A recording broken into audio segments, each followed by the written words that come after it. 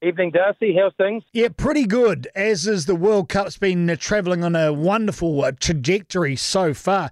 As a man who's been there, done that with the World Cup, you must be taking a great deal of interest in this so far. What have you gleaned from the weekend's matches? What have you picked up out of what you've seen recently? Oh, to be fair, Darcy, look, I think it's been outstanding. I think, there'll always be opinions. That's the great thing about our sport, about, teams and which ones are better over recent, years, et cetera, history, all that sort of thing. But yeah, the thing I've liked about this World Cup, the games have been great. Lots of goals, really, really unpredictable, I think, certainly going through that group stage. And probably not quite the same now, getting into the back end of the round of 16. But some of the football's been a real pleasure to watch. Yeah, the cream's rising. Has any of it risen to a level that's really impressed you out of any of the teams you've seen over the weekend? Yeah, look, I think, we all look into that sort of crystal ball, don't we, when the World Cup starts and who's going to win it. And, we've all got great thoughts and great ideas on who should. But I kind of like France at the start of the campaign. I think, whilst they're probably a little bit, injury hit, there's some big players not around at the moment. I've kind of liked what they've done. They've got through the rounds okay, a little bit of a blip in one of the group plays, but I think their football's been good, and they look like a side who, interesting now to come up against England, to see how that challenge goes. But I do like France. The way Brazil won this morning, just sublime. I think, they just play with that non-fear factor. And I think just the ability, technically, we know what that's like. That's been there for years and years. But just their pace and athleticism around the pitch. And, they certainly made it, a tough day for the Koreans this morning. Yeah, and they play with huge joy, don't they? They really want to be there. They don't look like they're playing with the weight of the nation on their shoulders. They look like they're playing to express themselves. That's got to be a coaching directive with guys who obviously play like he's cut them loose almost. Yeah, very much. And I think, I think it's a new group coming through. I think we're seeing, the emergence of new names that are certainly going to be superstars on the world stage, if not now, certainly in the not too distant future. But, you can reflect back to 2014 when they're copping a 7-1, quite big drubbing from the Germans, and sort of licking their wounds and moving forward. And, we're seeing some scintillating football now on show. So, look, great side to watch. And, hopefully they roll forward and they'll be an excellent team to see in the final, that's for sure. Croatia didn't exactly set the world on fire, but they did enough to get through. It's a very Croatian, isn't it, Ricky? Yeah, look, I think you're always going to have that element too, Darcy, and I think that's a positive for me about the game. I think, you look at that side and, they've gone close before.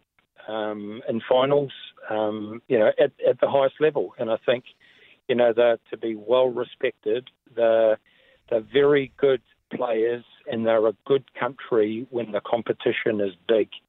And, they're the ones that had the nerves of steel when it comes to a penalty shootout and, clearly good enough to get through in that game.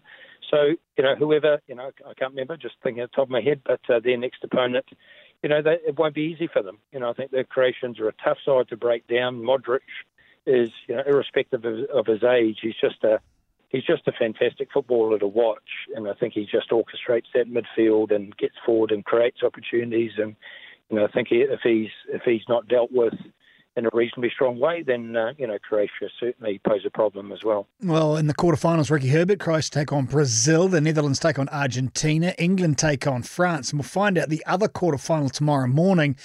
Morocco take on Spain, Portugal play Switzerland. I'm sure people who don't care either way would love to see an Iberian Peninsula clash between Portugal and Spain. Is that likely, or could Morocco cause a boil over, same with Switzerland? Yeah, look, I think we have seen the emergence, Darcy, to be fair. And whether it's a transition, across a number of countries, and I think, potentially we're seeing that at the moment. We're seeing a couple of teams sort of bow out that are, probably been more prominent, and, it's probably circled around an older team that, that transition are coming through. We're seeing some teams that have got a sprinkling or a number of younger players that are probably going to be a better side to watch in 2026, and that'll be exciting. And then you've got the ones that are kind of got the right coverage.